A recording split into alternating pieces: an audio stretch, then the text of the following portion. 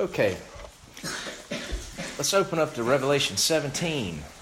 It's my personal opinion, kids, you don't need to be getting up between singing and preaching to go to the bathroom. All right, I've talked about this before.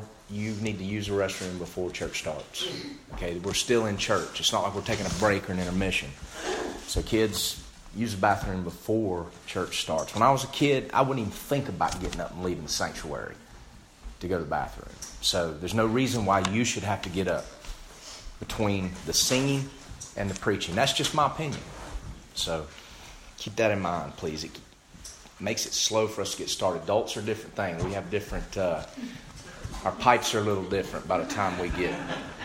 So I don't need to explain that. All right, we're going to get into the text today. Last week I introduced these two chapters that can be difficult to understand. It is biblical prophecy, and when we compare it to other prophecy, we know that when God says He's going to do something, it's not always as it seems, but it's always as it's written. And so I want to preface any discussion we have of these Babylons we see in 17 and 18 with that confidence. Chapter 17 and chapter 18 are related. There's an overlap, but we are talking about two aspects of Great Babylon, the world system, that will one day collapse. The ecclesiastical Babylon is what we're going to look at in chapter 17, and commercial Babylon is what we're going to look at in chapter 18. There is overlap, but there's also a distinction. What we're looking at moving into this chapter is a woman riding upon a beast. Okay, she's riding upon this beast. This beast is what we see in chapter 13, but she's riding upon it. What we see in chapter 18 is the beast, is the world system that he controls. So there's also a distinction. So I think we're looking at the first half of the tribulation and the role that the institutional church will play in bringing Antichrist into power after the true church is raptured out. And then in chapter 18, we're looking at the last half of the tribulation. And when it's all said and done, God has judged the world system. The world system upon which so many of us, even unwittingly, as Christians sometimes depend, will be crushed. The things we can't live without, or we think we can't live without, will one day be crushed. Okay? So we can be assured of that, even though we may not understand what exactly that looks like or what each symbol in these passages is referring to. I told you all that I wrote a commentary on this chapter back in 1996. It's about 60 pages. Kids that do English at home, for your homeschool, you have to complain when you diagram sentences. I diagram the whole chapter, and that's what a real diagram looks like. All right, that's what a real one looks like. Lots of towers and branches and everything. So it's a real good way to help understand the text. So guys, you're not wasting your time. It's a great way to help you understand the Scriptures. Maybe you can practice diagramming in the Bible when you read it with simple verses. But I wrote this commentary called The Judgment of the Great Harlot, and I set forth an outline. I'm just going to follow that outline today because I feel like it's pretty sound exegetically and it's based upon the text. So that being the case, in chapter 17, we're going to look at 5 aspects of the judgment of Mystery Babylon, the great whore. In the first 2 verses, we see her introduced to John. He is carried away and he is shown something. This isn't some sort of vision he dreams about. He is shown something that literally surprises the heck out of him, astonishes him, completely unexpected. So let's read the first 2 verses. And there came one of the 7 angels which had the 7 vials, and talked with me, saying unto me, Come hither, I will show unto thee the judgment of the great whore that sitteth upon many waters. That word there in the original language comes from the word which we get pornography from, or prostitute or harlot. And I think there's a distinction here. In some of your modern versions, you'll see harlot or prostitute. What we're talking about here is a whore, a spiritual whore. There's a difference between a whore and a prostitute often. There's a lot of overlap. A prostitute does what they do for gain. Mostly financial gain. Sometimes for influential gain. Sometimes for popularity. But what a whore does, they do for both gain and to satisfy their lust. Not all prostitutes are just eager to go out and satisfy their lust. They're trying to make a living and take advantage of people. That's what the prostitute does in Proverbs, taking advantage of a young man. A whore does what she does for gain and to satisfy her own lust. And what we see here is a spiritual whore, guilty of spiritual adultery, drunk with the blood of the saints and martyrs. And it shocks John to the core. The judgment of the great whore that sitteth upon many waters, with whom the kings of the earth have committed fornication, and the inhabitants of the earth have made drunk with the wine of her fornication. So we have a messenger come to John. This is one of the angels who had the 7 vials. Okay? By the end of chapter 16, the 7th vial has been opened. And now one of those angels literally steps out of the chronology, out of the narrative, to show John something. This is a true parenthesis that does not further the chronology. The chronology of that tribulation picks up again in chapter 19, when the heavens are opened and the 7th vial culminates with the return of the Son of Man. This angel steps out of the chronology of the vials we've just seen to show something interesting to John, to sum up everything that's happening. Remember, in these parentheses, we zoom out to see what's happening behind the scenes. Chapter 7 with the Jewish witnesses. Chapter 11 with the Jewish temple and the street preachers. Chapter 14 with the snapshots of the great war between the dragon and Israel. Here we're zooming out to see what's happening behind the scenes. God's judgment upon the entire world system. This is an aside. The angel shows John, and by showing John, he shows us. By explaining to John, the angel gives the interpretation just like he did for Daniel, just like Jesus did for his disciples with the parable of the wheat and the tares, the parable of the sower. Just as he explains to John, he's explaining to us. John then conveys it to us. Now, sometimes people approach these scriptures as Christians and they say, you know what, this is talking about the last days. This is talking about Antichrist. I don't even believe the true church is going to be here. It's going to be raptured out, so I'm not even going to worry about it. But the book of Revelation says, when John writes it in chapter 1, blessed is he that reads and understands the prophecies of this book.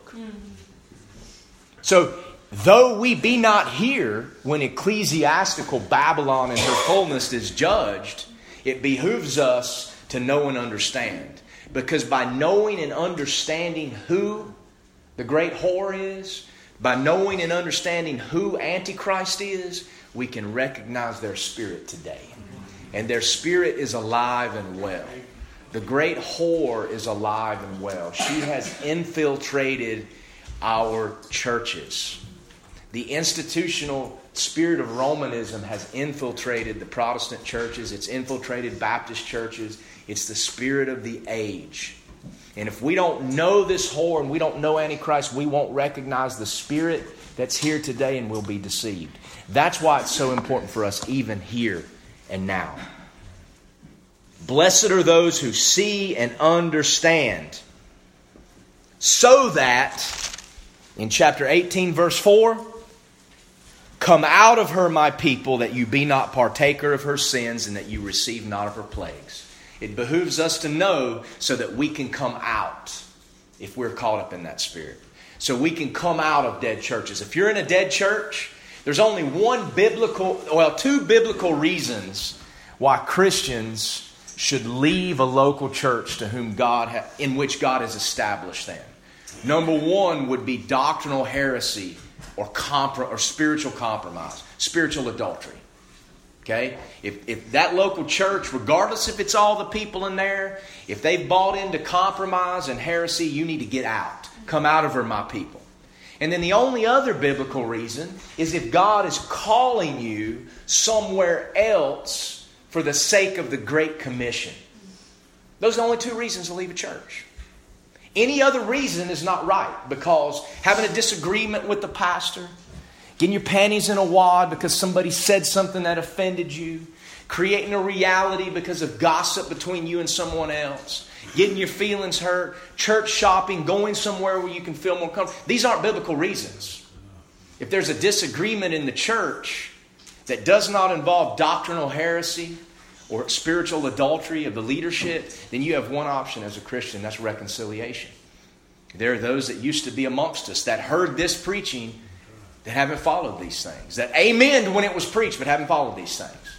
They've gone out from us and had no biblical reason to do so.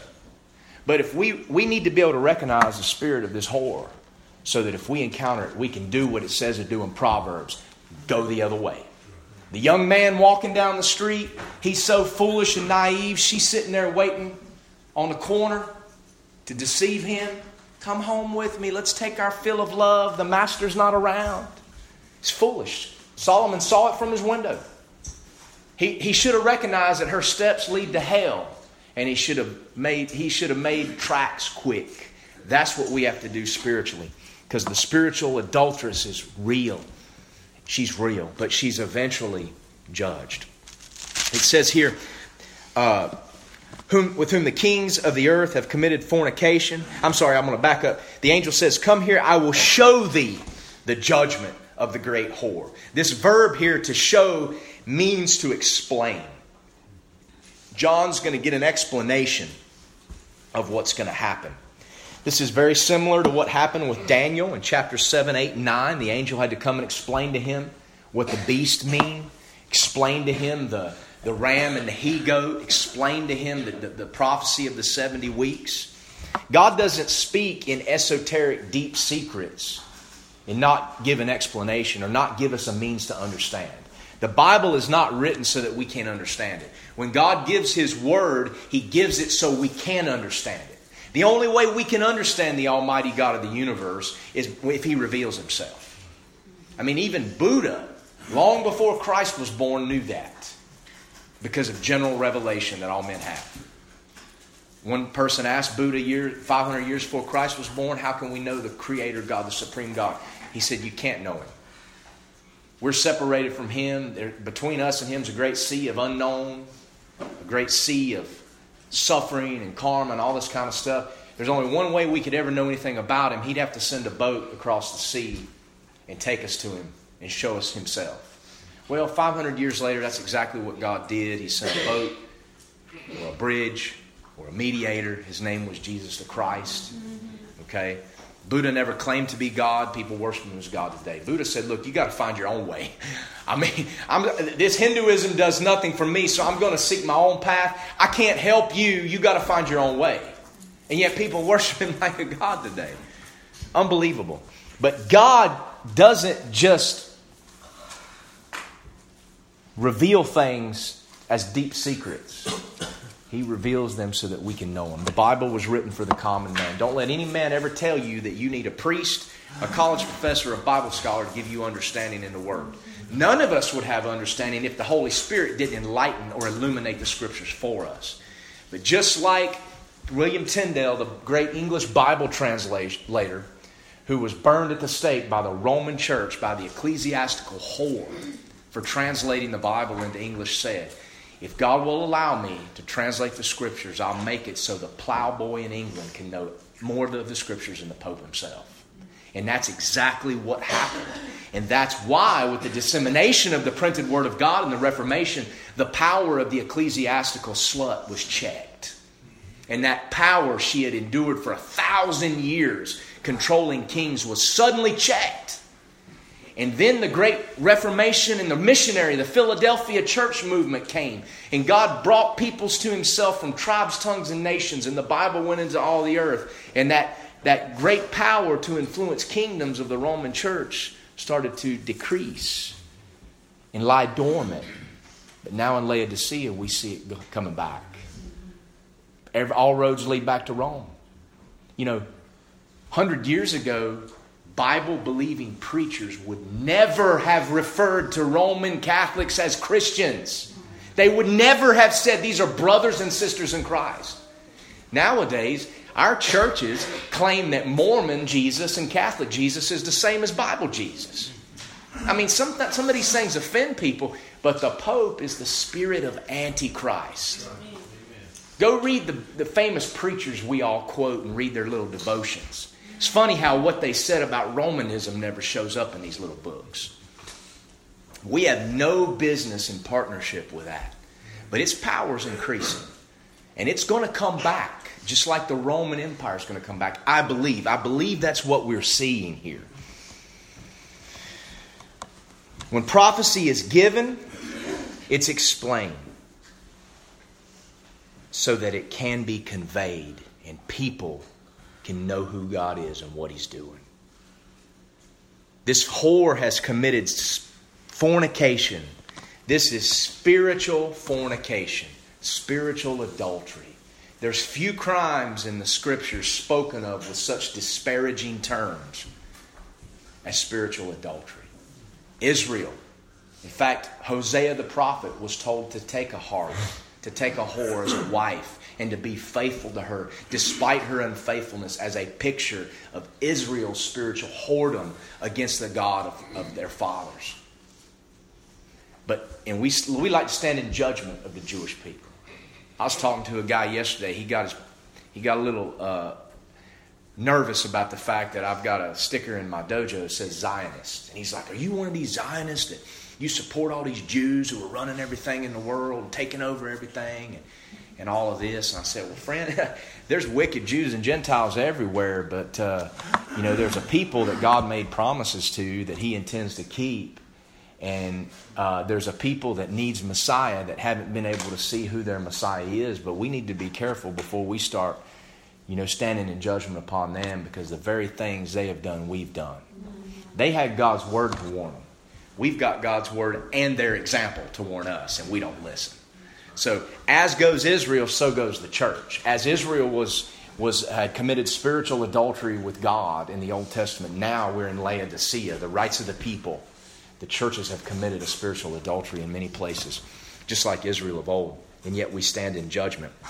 What's written here in verse 2, this entity which is committed fornication with the inhabitants of the earth and has been made drunk with the wine of her fornication, there are some similar prophetic sentences declared in the Old Testament, very similar to this, about two other entities.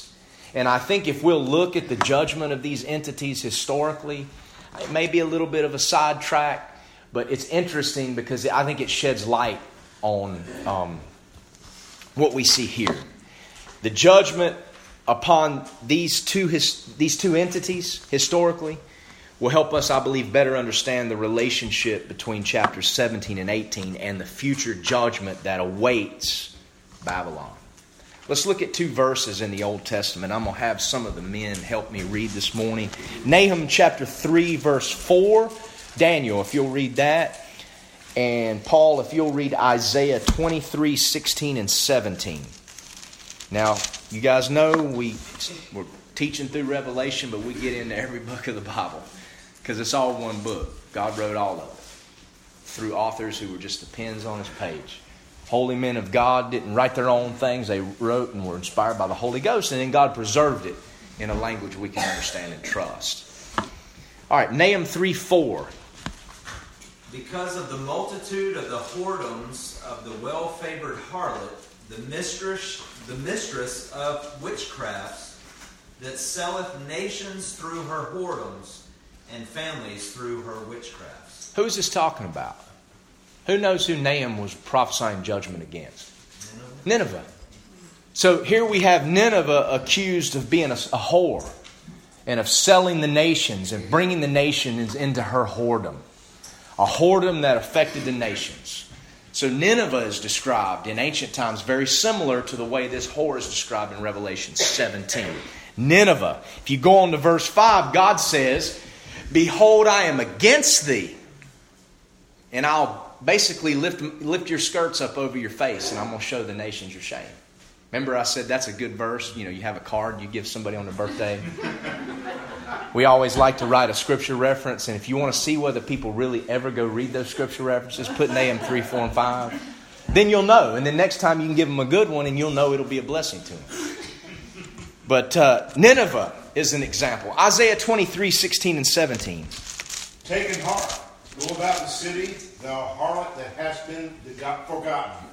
Make sweet melody, sing many songs, that thou mayest be remembered.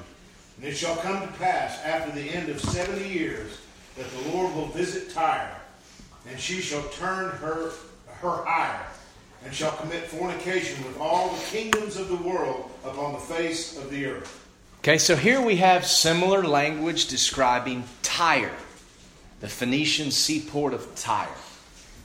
Spiritual adultery, whoredoms that would affect the whole earth. And God would visit her. Just like it says in 17, God would visit and judge the spiritual prostitute. So I want to look at Nineveh, and I want to look at Tyre, and I want to look at what God did to them in history. And when we look at these examples, regardless of whether we have full understanding of chapter 17 and to what extent Roman Catholicism is or isn't involved, to what extent ecclesiastical and commercial Babylon are different, once we look at these examples that are just a couple of many, we can be sure of several things, regardless of whether we get every little minute detail right. We can be sure of some things when it comes to prophecy. So let's look at Nineveh historically, because in history we'll see that when God prophesies something, like He did about these cities, it came to pass, not in the way in which it seemed, but when it was all said and done, it was exactly as it was written. And it's kind of amazing, particularly Tyre and what happened there. There's no way Ezekiel could have foreseen that, what we're going to look at. In fact, for years it looked like Ezekiel got it wrong, and people today even say that. But when we look at history, no, God does exactly what He says He's going to do. But before we start talking about Tyre and Nineveh, they were wicked kingdoms that God judged. And it's easy for us to stand in judgment. We today, are quick to stand in judgment upon people of other generations. That's what we see today here in America. Everybody stands in judgment on things that happened here 150 years ago. If you grew up here in the South and your people are from here, you grew up descended from people that had to make very hard decisions 150 years ago. And we think it's just simple. People call every Confederate statue racist, have no clue whatsoever what they're talking about. Have no clue that historically, the first nation in the history of the world to ever outlaw the slave trade in its constitution was the Confederate States of America. No slave ship ever sailed with the Confederate flag. So there's a lot more complex things in history, and we need to be careful passing judgment, because we need to look in the mirror. There's as much racism today in this country, and I'm not talking about necessarily white racism. There's racism everywhere. And the idea that there would not be any racism is foolish. That is spoken by fools who have no concept of human nature and have never traveled anywhere. But that being said, America is one of the least racist places in the world. If you don't know that, then you've never traveled anywhere. I mean, the racism that exists between tribes of people in places like Nepal and in India that they look like the same people to me is astounding. But I had an opportunity a couple Sundays ago, and I'm not saying this to, I'm not afraid of somebody calling me a racist. I could care less. Doesn't mean anything. It means less than nothing. I've been called that before on college campuses. I sat there, I was preaching one day, and I made the comment, you people don't even care about what God has to say. And then I was accused of being a racist because I used the words you people. I could care less. I made a comment this morning. My Facebook page is a pulpit. I don't use it to talk about what I ate for breakfast or, what I'm thinking about. I use it to speak things that I think need to be spoken that people don't hear anymore. And so it upsets people sometimes. That's all right. I got a policy: if you never interact with me at all on Facebook, and then all of a sudden you crawl out of your hole and you blast me out of the water, you get warned once, maybe twice, and then I block you because I'm not interested in what you have to say. If you regularly interact with me, as we share what God's doing on the mission field and you offer your prayer and encouragement, you've earned the right to make a comment.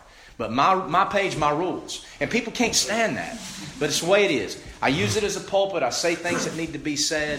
You know, I made a comment this morning. These fools in the NBA, LeBron James, Kevin Durant, these basketball superstars, they think because they can put a leather ball in an iron hoop that they're an expert on all things sociologically, all things politically.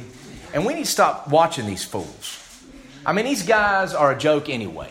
I mean, these crybabies, I mean, I'm not surprised they cry and whine about the president or about somebody calling them out. I mean, they cry and whine to the refs more than Coach K does. That's for you, Bob.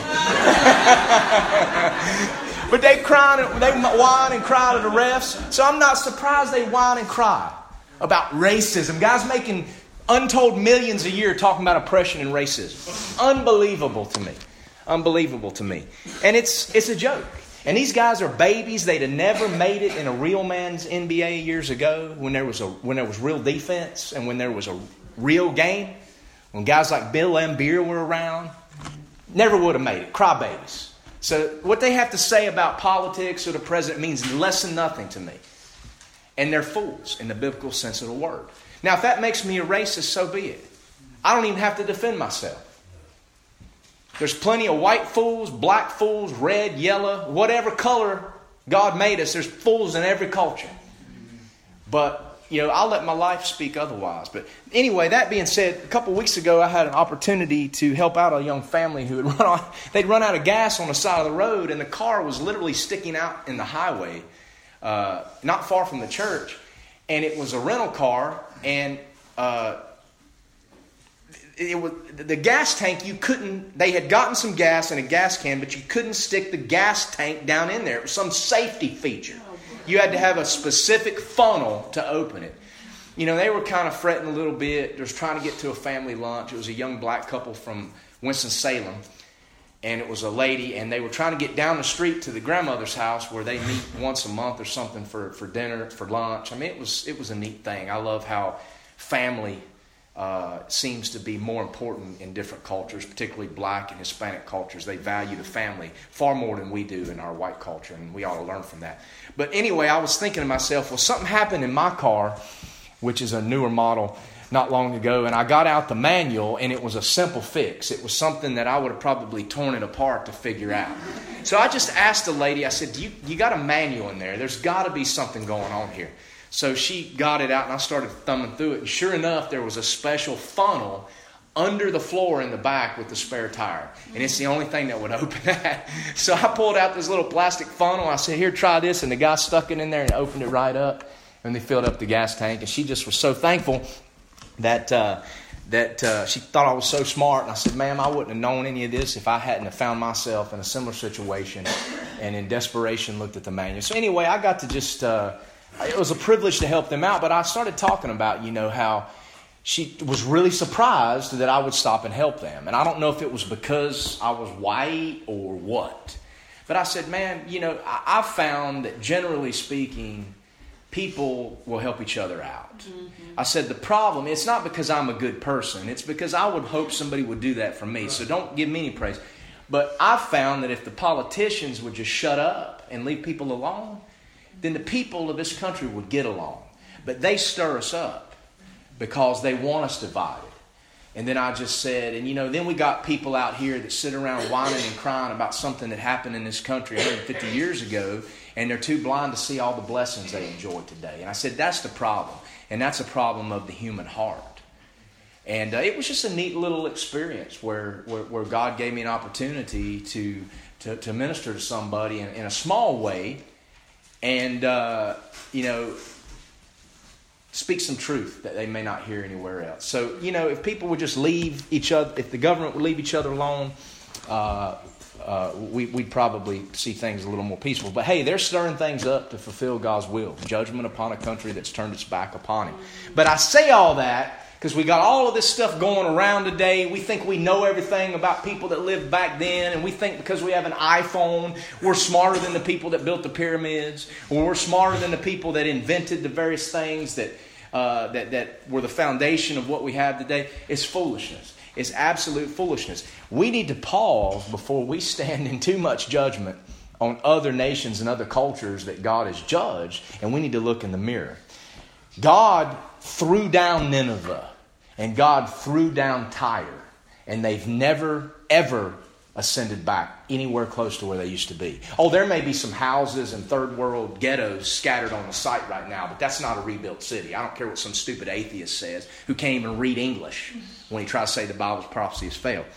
But let's look at a couple verses in the Gospels in Matthew where Jesus refers to Tyre and to Nineveh. As wicked as they were, look what he has to say, because I think it speaks to us directly here in America today.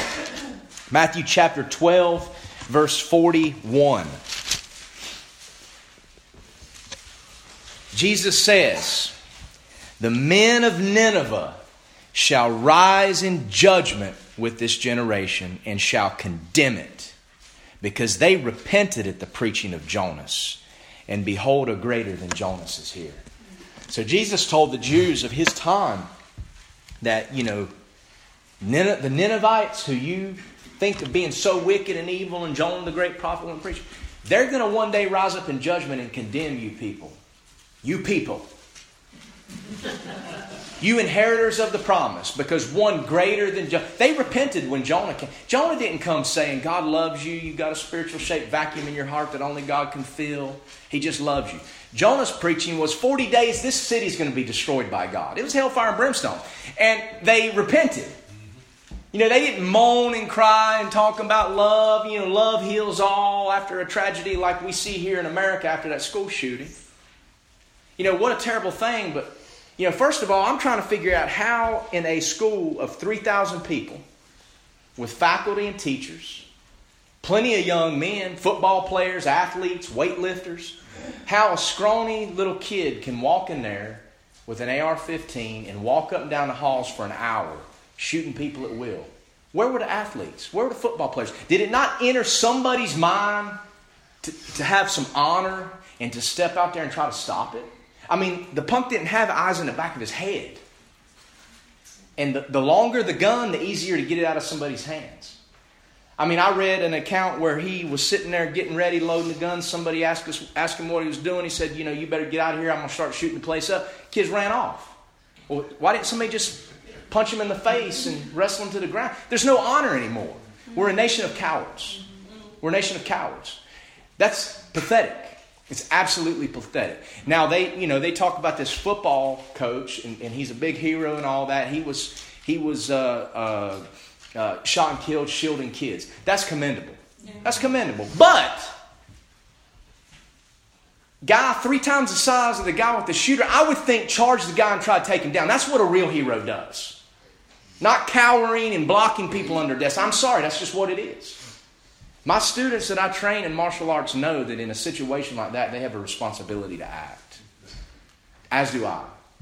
But we're a nation of cowards. And it's God is turning us against each other. Just like He did the Syrians, the Midianites. Just like He did the Romans and the Greeks and the Persians. This is God's judgment.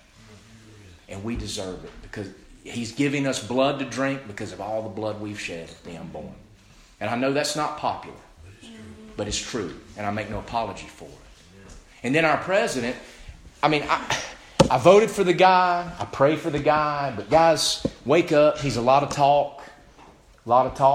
The scripture he used when he addressed the nation was woefully taken out of context. If you don't have any better discernment than that, then we really do have a spiritual problem. He took a verse where Hezekiah is pleading with God. Isaiah said, look, you need to get your house in order because God is ready to take you home. He's done with you. You're going to go to be with your fathers. And then Hezekiah whined and cried, Lord, I want to live longer. I want to live longer. And so God gave the man what he wanted. Sometimes we moan and cry. God gives us what we want. And I've seen that in my own life. And it didn't result in very positive things. I should have taken God's will initially. Well, God gave Hezekiah 15 extra years. Guess what happened in those 15 years? His son Manasseh was born. Manasseh was the most wicked king that ever ruled in any of the 2 kingdoms put together. And he wrought utter destruction in the kingdom of Judah. So to take a verse like that and apply it to America's situation shows no spiritual discernment whatsoever. We need to pray for him. That man is surrounded by people that claim to know God. Some of them bet more so than others. But there are people that surround him that preach this prosperity garbage on television every Sunday. I've seen them. I've seen them standing around him in bad suits and they're laying hands on them and all this. They're not people that we would listen to because they're false teachers. We need to pray for him that God would confound that type of counsel and that he would use the authority granted to him. Because at the end of the day, you can talk a big talk and you can tweet a big tweet. But if you won't use the power you've been elected to have, then you're no better off than the one that was in there before. The problem, we want to talk about, and they want to talk about mental health. Nobody wants to talk about spiritual health. You know, fortunately, Manasseh, that wicked king, was taught a lesson. I think it was Babylon came in there and taught him a lesson. And then at the end of his life, he realized what needed to be done. Not mental hospitals and gun control, but he repented and actually pulled down all the idols and stuff and actually did something. You know, our founding fathers, our early presidents called the nation to repentance. Abraham Lincoln during the Civil War called the nation to repentance. Even as recently as World War II, calling the nation to repentance. That's what needs to happen. There's one thing he should do, and that's call the nation to repentance, but he won't do it. But alas, these things are written. And in many ways, Nineveh will rise up in judgment on us one day because it listened to the preaching of God's prophet. Here we have people preaching the gospel in the streets. I know many of them. No one listens. We need to be careful. Matthew chapter 11. I'm getting off subject, but if we can't speak to the things that are happening to this very day, then what good is all this if it doesn't tie into what we see happening right now? And it does. I've never been one to drink the Kool-Aid of any politician. Just because I vote for a guy one day doesn't mean I'll vote for him 4 years later. You know, I don't drink anybody's Kool-Aid. And for a long time I've said the Communist Party in this country has two names, Republican and Democrat.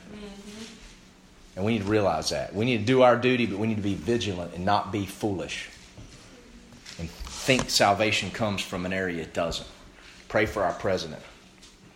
At least he's not an enemy of the church. At least not right now. And we need to pray for him. Woe unto thee, Chorazin. Woe unto thee, Bethsaida. These were villages that Jesus preached to. You go to Israel today, Chorazin is a national park site. It's just ruins. There's a few walls of an old synagogue that you can walk in where Jesus probably preached. Bethsaida is they're trying to make it into a national park site, but it's all grown over. We've gone in there at night, had to walk through the trees and everything, and you can find ruins laying around. There ain't nothing there. I mean, it was judged. Woe unto thee, Chorazin, woe unto thee, Bethsaida, for if the mighty works were done in you that had been done in Tyre and Sidon, they would have repented long ago in sackcloth and ashes. But I say unto you, it shall be more tolerable for Tyre and Sidon in the day of judgment than for you. So as we look at a kingdom that God destroyed and judged, as for Chorazin and Bethsaida, it's going to be more tolerable for that in the day of judgment than even us as America. If Tyre and Sidon had had the preaching that we've had today, they would have repented in sackcloth and ashes. They'd still be standing. If it's going to be more tolerable for some than others in the day of judgment, then that means that hell is not one single punishment. There's degrees of punishment. Even the least punishment in hell is not something I want any part of. But it's going to be worse for some than others. I mean, it says it right there. Those are Jesus' words. I didn't say it. Matthew 15. So I'm giving you the application before I give you the history. I'm flipping it. 15 verse 21. Look at this. This happened in the midst of Jesus' ministry. You know, Jesus was sent to bear witness in the Galilee, primarily, as was prophesied in Isaiah, how we would know who Messiah would be. His ministry would be focused in Galilee. Galilee of the nations, the doorway to the Gentiles. We've always talked about that. But primarily he preached to the Jews. And there was a couple of encounters with Gentiles. But here in Matthew 15, then Jesus went thence and departed into the coast of Tyre and Sidon. So here we have Jesus leaving, traveling north of the historical boundaries of Israel, going up into Tyre and Sidon, which is modern-day Lebanon. And it says that, behold, a woman of Canaan came out of the same coast and cried unto him. So we have a Canaanite woman. The Canaanites have largely been extinct. But in Jesus' day, where Tyre and Sidon is, it was an area of land that was given to the tribe of Asher at the time of Joshua, and they never went in and possessed it. So the Phoenicians, who were descended from the Canaanites, continued and became one of the greatest maritime peoples in the history of the world. And then God wrought havoc upon them, as we'll see here in a few minutes. But yet there was still a smattering about. And Jesus ran into a Canaanite woman that said unto him, Have mercy on me, O Lord, thou son of David. My daughter is grievously vexed with a devil. But he answered her not a word. Jesus ignored her. And his disciples came and besought him, saying, Send her away. She keeps crying after us. But he answered and said, I'm not sent to the law. I am not sent only unto the lost sheep of the house of Israel. Jesus said, my job is to preach to the Jews. I'm not sent to these Gentiles. Then she came and worshipped him, saying, Lord, help me. But he answered and said, It is not meet to take the children's bread and cast it to dogs. Now, these are pretty blunt words. I mean, I'm thinking, man, that's kind of rude. And she said, That's true, Lord. But yet the dogs eat of the crumbs which fall from their master's table. Then Jesus answered and said unto her, O woman, great is thy faith, be it unto thee as thou wilt. And her daughter was made whole from that very hour.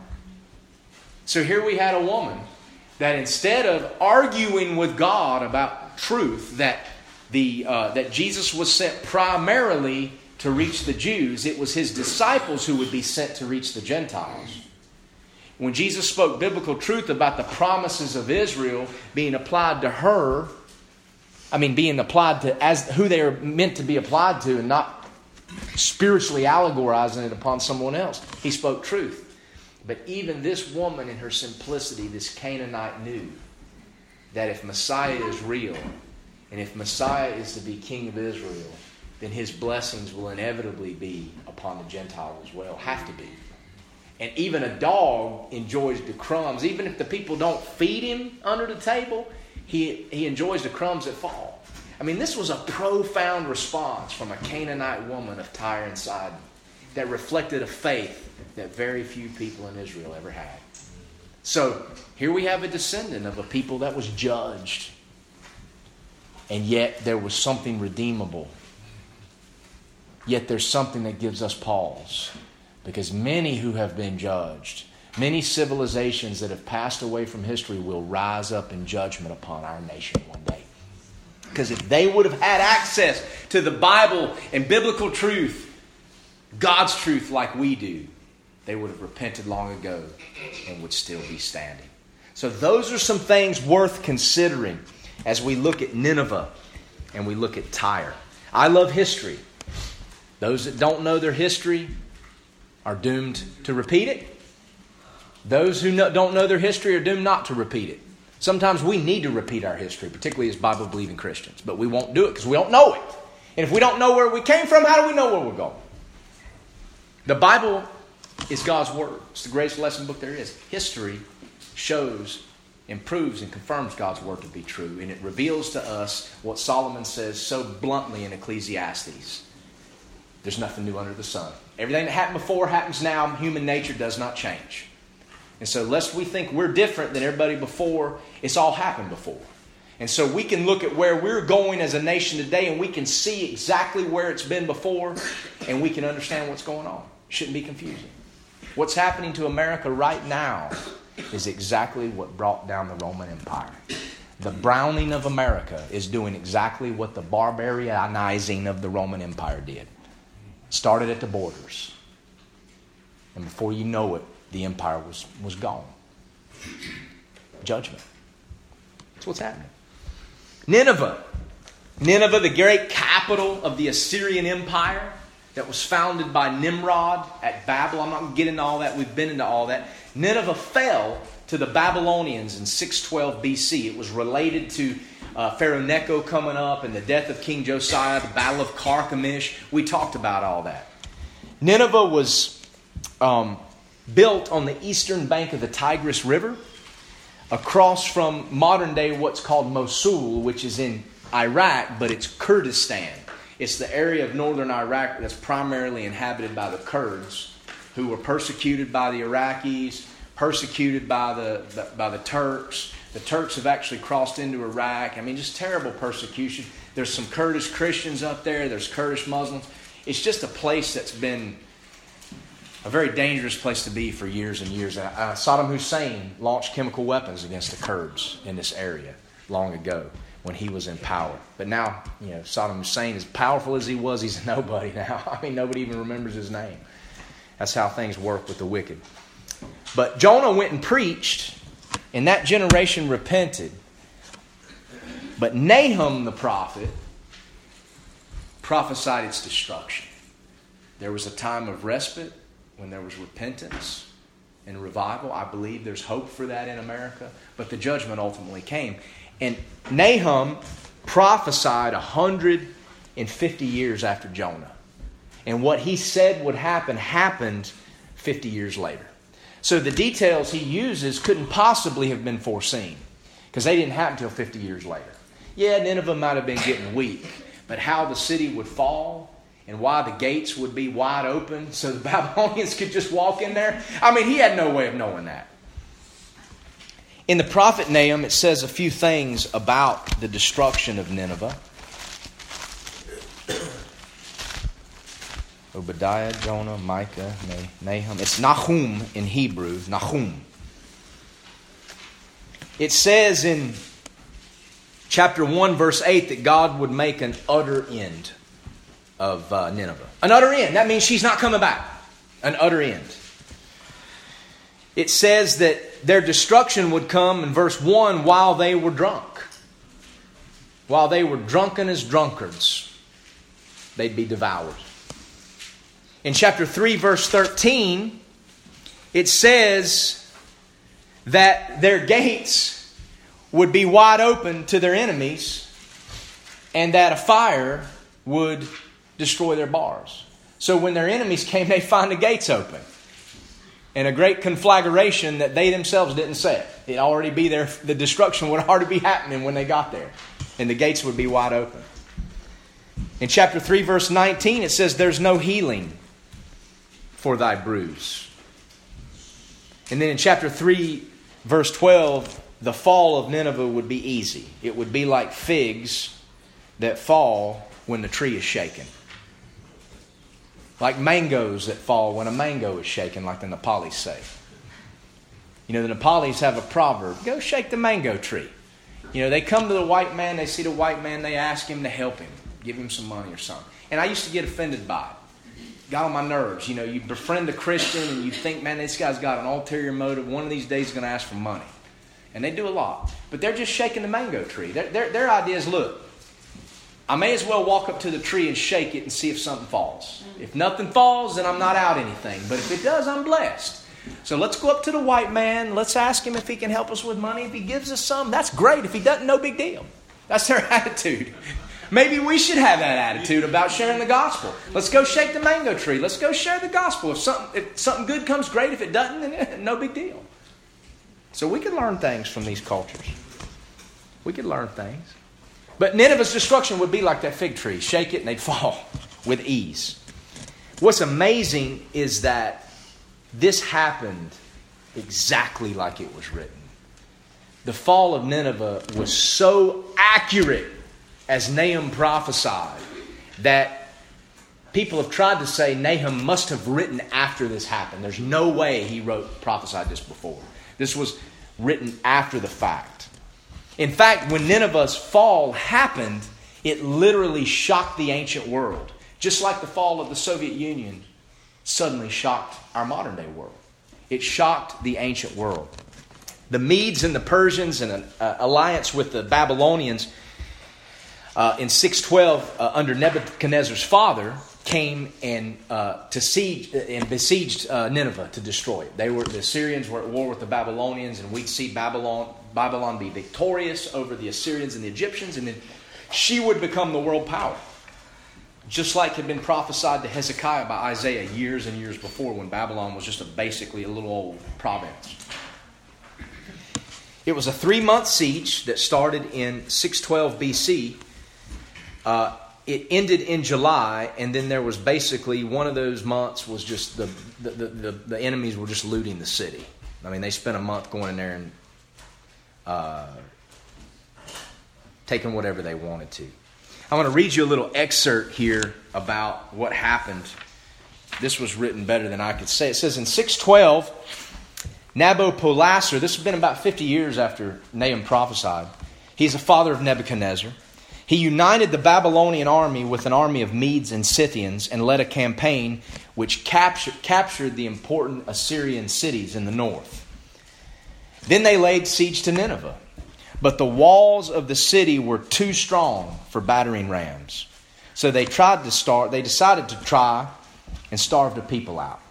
Well, the people will hold up just like they would be in Babylon years later when the Persians were outside. And they were partying because they thought, hey, we're safe. Our walls are too thick. Drinking and partying. There had been a famous oracle in those old times that said there's only one way that Nineveh will ever be taken. It will only be taken when the river becomes its enemy. No man can take it.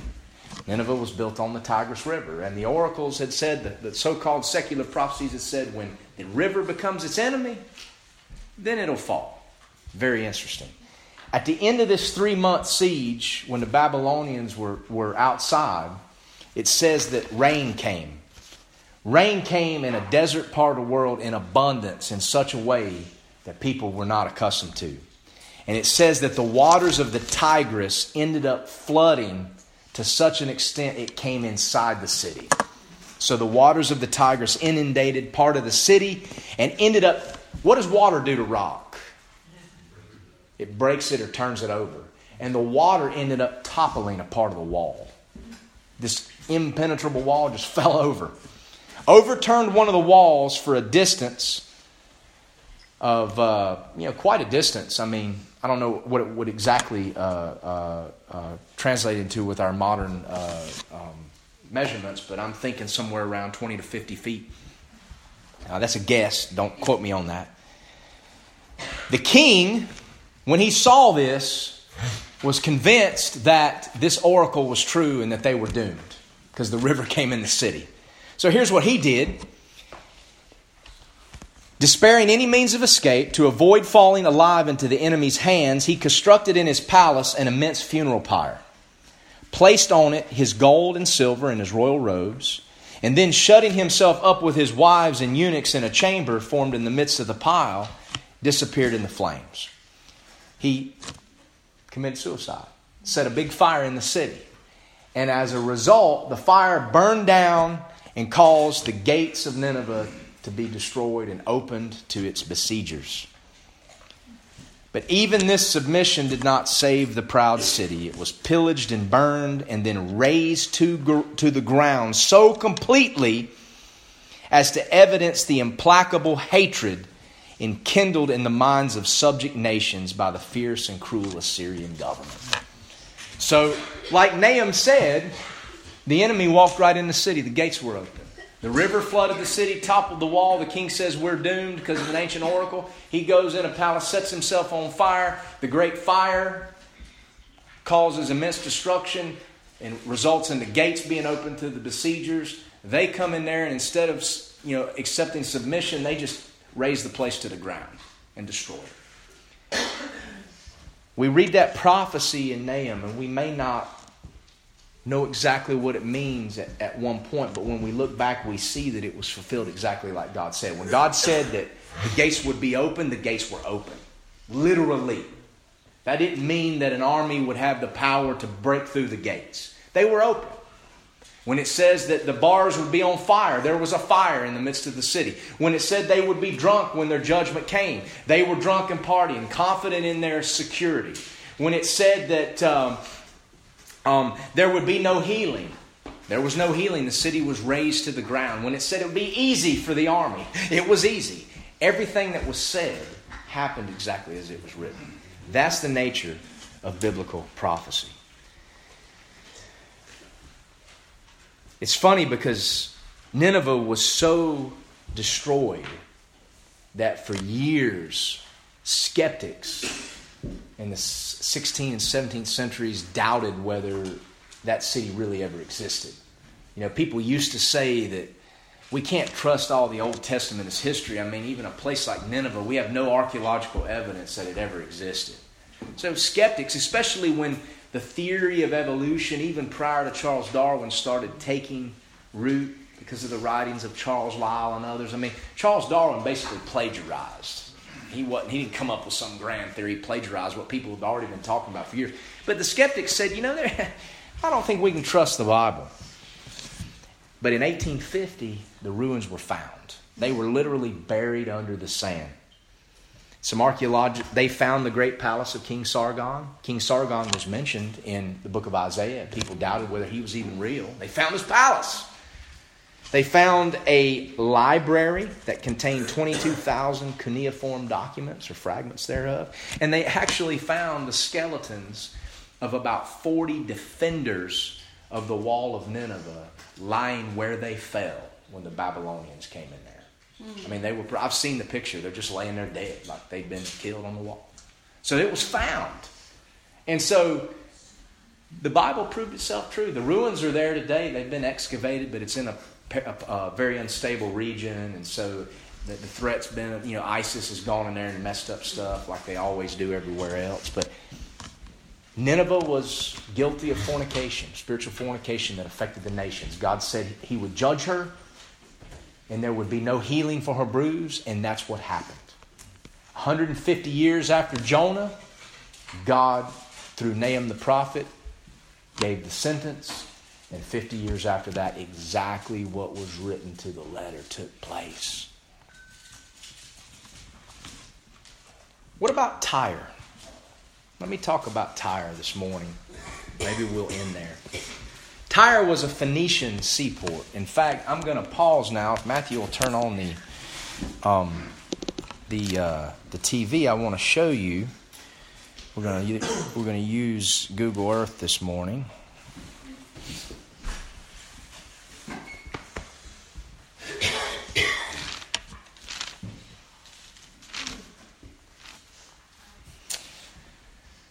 Okay, it's looking for the Apple TV.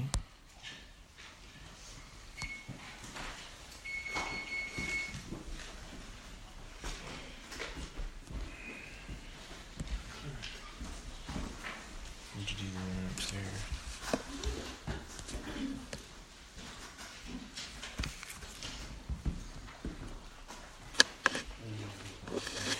Yeah.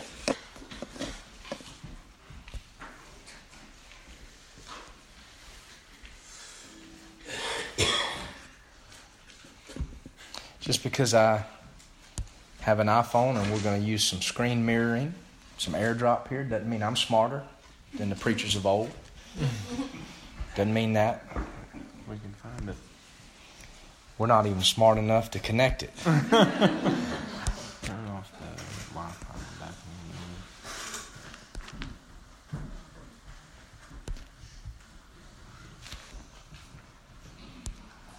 So I just want to check and see if it's on that. Connect to mine. By chance. It's on there.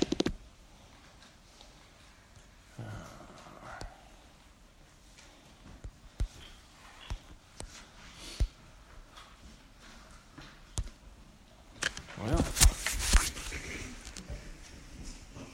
We did it the other night, Ronnie.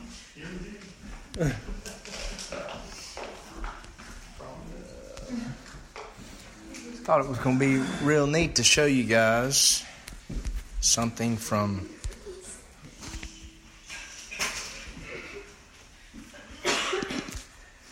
why it's not.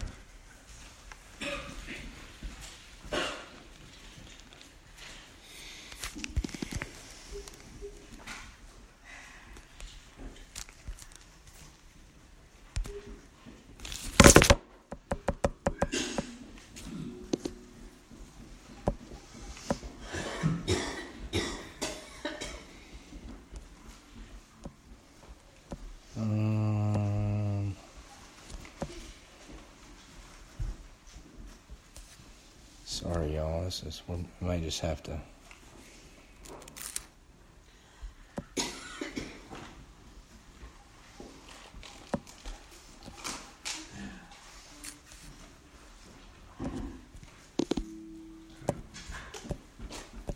Can you turn it off and turn it back on?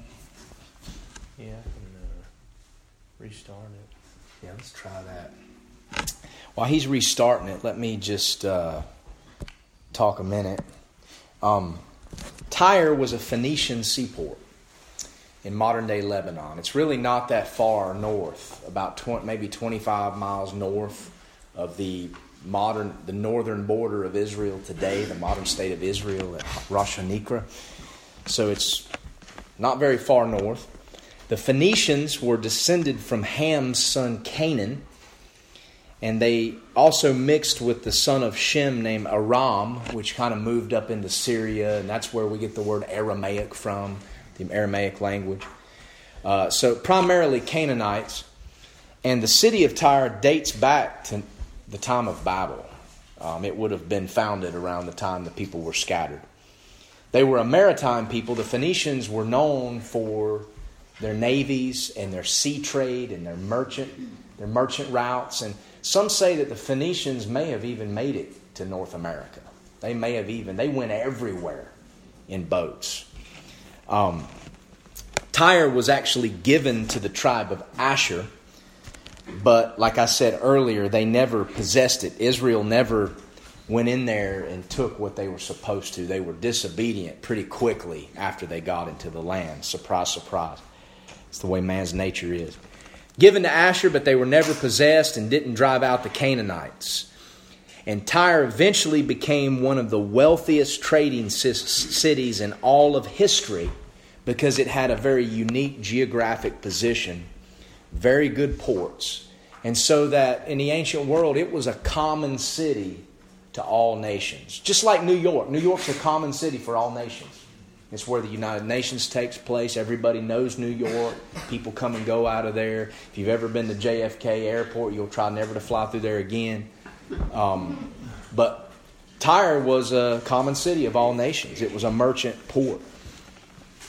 Some say it was the Sears and Roebuck of the ancient world. Trade in all sorts of commodities. Its navy went out, its ships went out and gathered things from all over the world, brought them back, and people came in there and they traded. Traded in all sorts of commodities, all sorts of vices. We know of a king of Tyre in the Old Testament, Hiram, king of Tyre.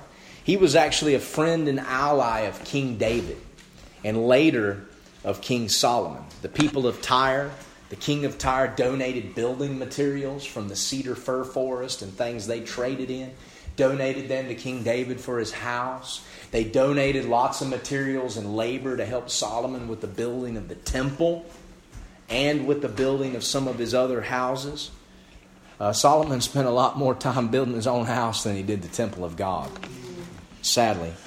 But they supplied ships for Solomon's navy. Solomon had a navy that went all over the place, and traded in gold and apes and all kinds of stuff. And King Hiram supplied ships. Jezebel, the daughter of King Ethbaal, was from Sidon. Sidon was another Phoenician seaport north of there. And they were from the same people. They were prominent ports, but they were rivals. And once King Ahab married Jezebel, that kind of made the Tyrians mad, and so the alliance with Israel kind of went away after that. Sidon's about 25 miles north of Tyre. And so the friendship with Israel pretty much ended in the days of Ahab, so that by the time Israel was carried away captive, by the northern kingdom and the southern kingdom, the Tyrians rejoiced. They made fun of Israel when they were being judged by God. Is this thing not working? It's really unfortunate. Now, did I lose the... Okay, let's go to... I want to show you modern day Tyre here. Okay, I want to show you where we're talking about in terms of Israel. This is northern Israel. Here you see the border here. This is Israel and Lebanon in the north. And here you have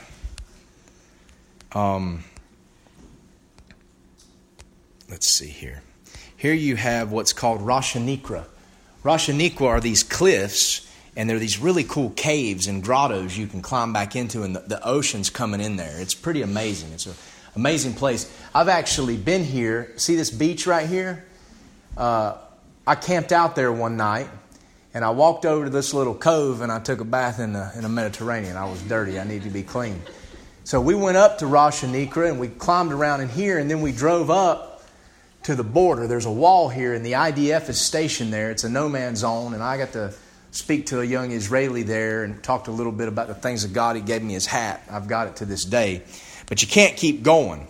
But if you go north of there, not very far... I've got the directions messed up here. Well, where did I go? Oh, if you go north of here, you can see the border. This is Tyre. Tyre's up here, and it's a peninsula of land, or it's where Tyre used to be, and it's pretty much your typical third world ghetto, just urban sprawl now. But it used to be a mighty city. What you see here is a peninsula. But what existed in ancient times was not a peninsula. It was a mainland city, old Tyre, and then off the coast, about a half a mile out there, was the island fortress of Tyre. So you had Old Tyre, which is the mainland city, and then you had Little Tyre, which was the island city where, the boats could literally come right up and park. Just like we'd park a car and they could trade wares and bring them from all over the world, and people would come and shop. It was an amazing place. There was and you can't see that today because the landscape's been changed. But there was about a half mile wide channel between the island and the mainland city that was 20 feet deep. And in that channel, the waves and the wind were ferocious. There was a southwesterly wind that blew all the time and just made it ferocious. So all the trading and the good harbors were out here on the other side of the island where it was calm. And so for whatever reason, the winds sucked through that channel and made very choppy waters. And so Little Tyre on the island was an amazing fortified city. Its walls on the landward side, looking back at the mainland city, were 150 feet high. And so it was considered impregnable. And so, they were a powerful Phoenician city. And became very wealthy, very rich. But just as we see today, when riches are accrued by a city or a civilization, what results is dereliction and spiritual decay. Let's look at Ezekiel 28 for a moment. Ezekiel 28 verses 16 and 17.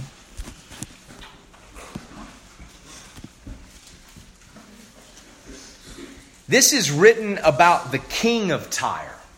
And remember, Old Testament prophecy, there's an initial fulfillment, a literal application to the day and time in which it's written, and then there's an ultimate fulfillment. We know that behind the king of Tyre that Ezekiel is prophesying against is Satan himself.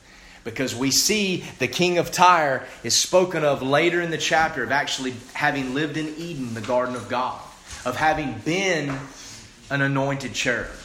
So there's prophecy about Satan here. The prince of Tyre is a type of Antichrist. The prince of Tyre at this time, the king of Tyre, is a type of Satan. So in the midst of this is what the prophet says to Tyre. Verse 16. By the multitude of thy merchandise they have filled the midst of thee with violence, and thou hast sinned. Therefore I will cast thee as profane out of the mountain of God, and I will destroy thee, O covering cherub, from the midst of the stones of fire. Now, this is talking about Satan. That's what happened when he fell from heaven. But the king of Tyre is a type of that. And Tyre had become wealthy, and therefore she was filled with violence and sin. Thine heart was lifted up because of thy beauty. Thou hast corrupted thy wisdom by reason of thy brightness. I will cast thee to the ground. I will lay thee before kings that they may behold thee. Thou hast defiled thy sanctuaries by the multitude of thine iniquities, by the iniquity of thy traffic. Therefore will I bring forth a fire from the midst of thee. It shall devour thee, and I will bring thee to ashes upon the earth in the sight of all them that behold thee. So here we had a city that had gotten rich, and because of its beauty and because of its blessings, it became prideful. And that pride led to violence and sin. And then because of that, she would be cast to the ground. What is being prophesied against Tyre is exactly what happened in the mountain of God with Satan. He fell. And it's exactly what will happen in the last days with Antichrist, Satan's Superman. And it should give us pause here in America. We've got many of the blessings here in this country that Tyre once enjoyed. But those riches have made us prideful. They've made us lazy. They've filled our nation with violence. And God's consistent. And we need to wake up. But if you back up, chapters 26, 27, 28 go together. What you've got in 26 is a very detailed prophecy about the destruction of Tyre. Okay? When you get to chapter 27, you've got a lamentation for Tyre, mourning over her destruction. It's very similar to what we see in Revelation 18 concerning the lamentation over the fall of commercial Babylon. And then when you get to chapter 28, you have the prince of Tyre, the lament for the prince of Tyre, the ruler at the center of the world's commerce. We know this is a picture and a prophecy of Antichrist. And then we have a lament for the king of Tyre, Satan, the anointed cherub. So all of this goes together. It tells us at the beginning of chapter 26 that this word came to Ezekiel in the 11th year of Jehoiachin's captivity. Ezekiel dates his prophecies from the captivity of Jehoiachin. Remember Nebuchadnezzar? There were several groups of captives. Daniel and the 3 Hebrew children were led out in 605 BC. In 597 BC, King Jehoiachin was taken captive, and Nebuchadnezzar put Zedekiah on the throne. Zedekiah, the last king, was ruled for 11 years, and then he rebelled, and then Nebuchadnezzar came back in 586 and just burned the city and trampled it to the ground and burned the temple and killed the king, or blinded the king, took his eyes out right after he killed his sons, and then carried them all off to Babylon. That was it. Only left a few poor people in the land. So Ezekiel is dating from the time of Jehoiachin's captivity. He began prophesying in the 5th year of the captivity. Ezekiel went out with the second group after Daniel. He went with King Jehoiachin. Now this is the 11th year of Jehoiachin's captivity, which is the 19th year of King Nebuchadnezzar, and it's the same year that Nebuchadnezzar will destroys the temple and destroys Jerusalem. So we know that in this year, the 11th year of the king's captivity, the same time Nebuchadnezzar gets this Ezekiel gets this prophecy, we know that on the 4th month and the 9th day of that same year, Jerusalem was broken up and the temple was destroyed after an 18-month siege. So in other words, this prophecy is given around the same time the temple is destroyed. It could have been before, while the city was under siege, or it could have been after. We learn from Ezekiel that he doesn't hear about the destruction of the temple for a little bit of time after it happens. It took time for news to come. So he probably didn't even know what was going on exactly. But he gives a prophecy of Tyre's destruction, and we'll see that it's just a matter of months that the fulfillment of this prophecy begins to take place, but not the whole prophecy. Why this prophecy against Tyre specifically? She was wicked. But look what it says in chapter 26, verse 2 and 3. Son of man, because Tyrus has said against Jerusalem, aha, she is broken, that was the gates of the people. She is turned unto me, I shall be replenished. Now she is laid waste. Therefore, thus saith the Lord God, behold, I am against thee, O Tyrus, and will cause many nations to come up against thee, as the sea causes his waves to come up. So what is the occasion of this? Tyre, who used to be an ally with Israel, is sitting and watching what Nebuchadnezzar is doing to Jerusalem, and she rejoices. She mocks the people of Israel, and she laughs and says, with their destruction we will benefit. God says no. Very important principle here. Here you have a Gentile nation laughing and mocking at the people of Israel when God judges them. We see the exact same thing in the prophet Obadiah. Edom laughed and mocked when God judged Israel. And Obadiah the prophet. Very clear. It says in Obadiah is just a short book, so I wouldn't say chapter 1 verse. I would say Obadiah verses 10 through 12. It says, for thy violence against thy brother Jacob, shame shall cover thee, and thou shalt be cut off forever. In the day that thou stoodest on the other side, in the day that the strangers carried away captive his forces, and foreigners entered into his gates, and cast lots upon Jerusalem, even thou wast as one of them. But thou shouldest not have looked on the day of thy brother, in the day that he became a stranger. Neither shouldest thou have rejoiced over the children of Judah in the day of their destruction. Neither shouldest thou have spoken proudly in the day of their distress. So you had Tyre doing that at this time, and you also had the people of Edom doing that, the descendants of Esau. And God prophesied the destruction of both. There's a lesson here. It's a very dangerous thing for a Gentile nation or Gentile people to mock and laugh at God's people Israel when He judges them. It's a dangerous thing. It's a dangerous thing for the church to stand in judgment when we're guilty of the very same things. You know, there are things in the Scriptures called biblical principles. And Bible verses teach us biblical principles. You know, a lot of people know a bunch of Bible verses, but the biblical principles that apply to even us today are lost on them completely. It's something we try to emphasize in my martial arts class. I could teach you a self-defense technique against a specific attack. You got one technique you can use against a specific attack. But if I can teach you a principle, you got 1,000 techniques. It's like that with the Bible. You may have a verse. If you got a verse, you got a verse. But if you can study God's Word and let Scripture interpret Scripture, and you can learn and make its principles a part of you, you've got thousands of verses right on the tip of your tongue. But alas, we can't see the biblical principle. Proverbs 24 says this, and I may just conclude here today. Proverbs 24 says in verses 17 and 18, rejoice not when thine enemy falleth, and let not thine heart be glad when he stumbles. There's a lot of enemies in this country today. There are people on television, I can't stand to look at them. Some of these wicked people on the mainstream news channels, I can't stand to look at their ugly faces. There's just demons in there. You can see by looking at them. And there's people out here that are our enemies.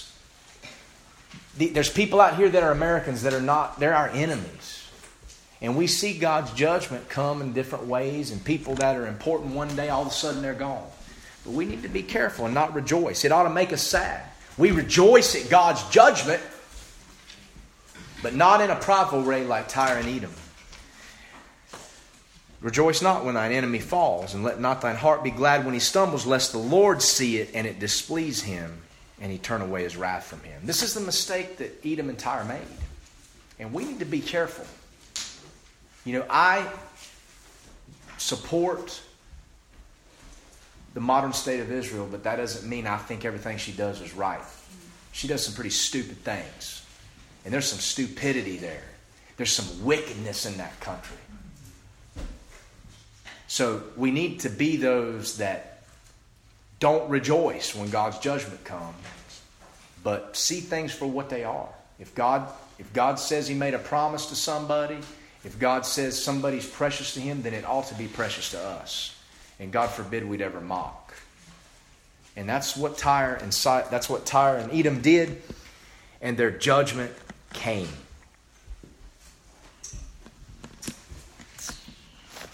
In Ezekiel 26, a couple of things we're told would happen to Tyre. Verse 3 is very important. God says, I'm against you, just like He said Nineveh. And then He says, I will cause many nations to come against you. Many nations. So over time, many nations, it says, would come against Tyre, not just Babylon. In verse 4, it says these many nations would break down the walls, and literally the city would be scraped. Its very dust would be scraped so that nothing would be left but bare rock. In fact, that top of a rock would later be a place where fishermen spread their nets. Where Tyre, mighty Tyre was today, mainland Tyre, one day it would be a rock where fishermen go fishing. Very detailed. Then when we get into verses 8 through 11, we're told what Nebuchadnezzar is going to do. And Nebuchadnezzar literally does this a few months after Ezekiel prophesies. It says in verse 7, God's going to bring Nebuchadnezzar upon Tyrus, king of Babylon, from the north. And then it says in verse 8, He shall slay with the sword thy daughters in the field. Remember, Tyre had a mainland city and an island city. The mainland city was built in the field on the mainland. He shall slay with the sword the daughters in the field. He shall make a fort against thee, and cast a mount against thee, and lift up the buckler against thee. And he shall set engines of war against thy walls, and with his axes he shall break down thy towers. By the reason of the abundance of his horses, their dust shall cover thee. The dust of the towers that he broke down would cover thee, Tyre. Thy walls shall shake at the noise of the horsemen, and of the wheels and of the chariots, when he shall enter into thy gates, as men enter into a city wherein is made a breach. With the hooves of his horses shall he tread down all thy streets. He shall slay thy people by the sword, and thy strong garrison shall go to the ground. And they shall make a spoil of thy riches, and make a prey of thy merchandise. They shall break down thy walls, and destroy thy pleasant houses. And they shall lay thy stones and thy timber and thy dust in the middle of the water. Judgment. Start with Nebuchadnezzar. God says many nations are going to come. We're told what he would do. And then all of a sudden, he becomes they. And we're told that they would literally take the walls and the timber and the stones of the city and put it in the water. They would do that. Well, when we look at history, what we learn is that in 586, after Nebuchadnezzar destroyed the temple, he marched north to Tyre, and he started what would be a 13-year siege of the city. You know, these people left, they retreated. They hold themselves up in the mainland city, in the island city, and Nebuchadnezzar surrounded it 13 years. 586 to 573 BC, Nebuchadnezzar besieged Tyre. And ultimately, he destroyed the mainland city of old Tyre. He destroyed it. Everything that's written here, he went into the mainland city. A lot of the people retreated into the island fortress across the channel. He destroyed old Tyre. The mainland city was destroyed. But what's written in verses 12 through 14, if I kept reading, it says, God says, I will make thee like the top of the rock. Thou shalt be a place to spread nets upon. Thou shalt be built no more. Nebuchadnezzar didn't do any of that. The island city continued. He didn't do any of that. And so people say, well, Nebuchadnezzar was supposed to do all this stuff. He didn't do it. God's word ain't true. We can't trust it. But Ezekiel himself says that Nebuchadnezzar didn't complete the judgment. If you look at chapter 29, 17 and 18, it came to pass in the 27th year in the first month, in the first day of the month, that the word of the Lord came unto me, saying, this was about 570 BC. So this was after the siege of old Tyre. Son of man, Nebuchadnezzar, that would be, about 570 BC, 16 years later. Son of man, Nebuchadnezzar, king of Babylon, caused his army to serve a great service against Tyrus. Every head was made bald and every shoulder was peeled, yet he had no wages, nor his army, for Tyrus, for the service that he had served against it. Therefore, I'm going to give him Egypt, is what God said. So Nebuchadnezzar did a great service. He began the fulfillment of God's prophecy, but he didn't get any wages for it because the people retreated, the island fortress remained. And so God says, because of his service, I'm going to give him Egypt as a reward. So mainland Tyre was destroyed, but the new Tyre, or the island fortress, remained.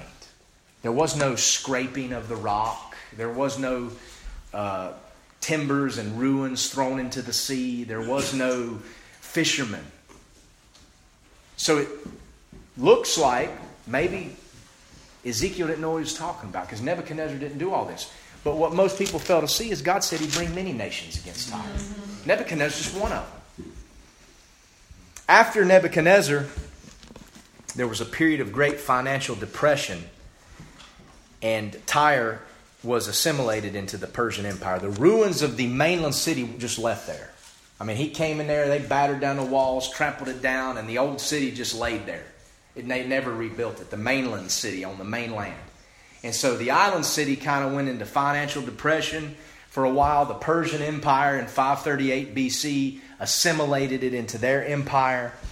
In 392 BC, Egypt assaulted the island city. And at that time, there was a war going on between the Persians and the people of Cyprus out there in the water, not far from Tyre. And Tyre was caught in the middle of all that mess. I mean, so it was just floundering. And yet the ruins of old Tyre were still sitting there on the mainland, still left there. You can go to Jerusalem today where they've excavated down in the old city below the temple, and you can actually see parts of the wall that fell from the temple into piles when the Romans destroyed it in 70 AD. They're sitting there, just like they were when the Romans did it. They're sitting there. So, I mean, it's not unusual. The ruins of the mainland city that Nebuchadnezzar destroyed, just like all the he passages say here, they were still sitting there while this was going on. Then came 332 BC. 332 BC, 250 years after this prophecy, came a young man named Alexander the Great. I'm going to stop there today. It's going to get late. But this is a really incredible example of how God's prophecies were fulfilled to the minutest detail. Would Tyre be scraped? Would her stones and timbers and dust be thrown into the sea? Would she become a place where fishermen were casting nets? Would she ever be rebuilt? I mean, we can look on Google Earth and we can see urban sprawl from a third world country there. But would Tyre ever be rebuilt? We can see ruins, but what are we looking at? There's a picture from, I don't have it, but there's a picture, an old black and white picture from 1931 of someone of Syrian fishermen that are literally hauling in their nets from the site of ancient Tyre, from the ruins, from the reefs out there. In fact, if you go there today, you can see some of it in the satellite photo. There's all these black reefs around there. And so it's an impossible place to navigate. You can't bring ships and stuff in there. There's no way that could have been there back in the old days, or it wouldn't have been the chief navigational port of the whole world. So something's going on. And Alexander the Great was instrumental in that. And then after him, the king of the north, the king of the south, the Egyptians, the Turks. It's just amazing. So we're going to see some details. It's an interesting story. I'll get into that next time. And then maybe this will help us understand the details we're going to see about the world system at the last days. I hope you don't think this is just a distraction. I just find these things interesting. So why don't we conclude? And next week we've got a brother and his family coming in. They're going to be sharing with us about their ministry. Brother TJ lives and works in Peru with his wife Pamela. They're going to come in and he's going to share a little bit about his ministry, and so that'll probably take up the whole service, and then the week after that we'll continue. We'll just go as far as we can until I leave, and then we'll pick it up when I come back. I mean, we're not on a schedule. That's the great thing about it. We can, this study's taken more than 5 years, so what's another 5 years? And so I encourage you to prepare for that next week. TJ's a good brother, and he's opened his home to me several times down in South America, and we'll be doing it again this summer. And he grew up in a Mormon home, and the Lord saved him, and he's the only true believer in his family, and just is really involved in a good ministry in Peru with the slum children, and is very bold to preach the gospel, and we've enjoyed helping him with his ministry. So he'll be here next week, and we'll look forward to that. Let's pray. Thank you, Lord, for your word today. Thank you for the testimony of history that proves your word to be true. Lord, we know that when you say something, you're going to do it exactly like you say it. And even though we can't understand it, or it doesn't seem possible as we look at it before it happens, it is always as it is written. And Lord, when it comes to judgment, if anything, your word is an understatement, never an overstatement. And Lord, that gives us pause as we consider what's coming. So may these things motivate us to go out and share the gospel. May they motivate us to walk closer with you. May they motivate us to be wise and understanding what the Spirit of God is versus the spirit of Antichrist. And may they motivate us just to love our fellow man, our family and friends that don't know Christ. Love them enough to tell them the truth. That's what matters, Lord. And so bless the food, bless our fellowship. And we acknowledge our dependence upon Thee, and we're grateful for the freedom we still have to gather and worship here. In the name of Jesus the Messiah, King of Kings, Lord, that stone cut without hands that one day will become a mighty mountain and throw down all these wicked kingdoms. And we know in His kingdom there will be no injustice. There will be no respecter of persons. There will be no hypocrisy. There will be no corruption. There will be no oppression for the saints. And we look forward to that day. In Jesus' precious name, amen.